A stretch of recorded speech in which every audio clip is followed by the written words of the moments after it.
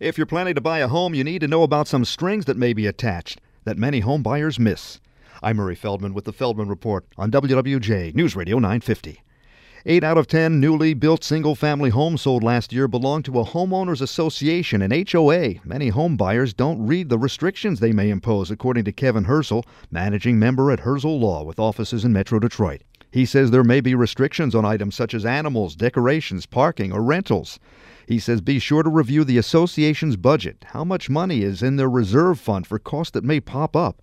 Are there major projects in the future that you may be ordered to help pay for? And Kevin Herzl at Herzl Law says, remember, significant penalties exist for failing to comply with restricted covenants.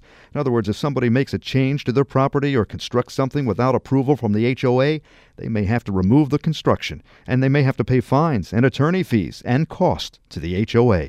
With the Feldman Report, I'm Murray Feldman, WWJ News Radio 950.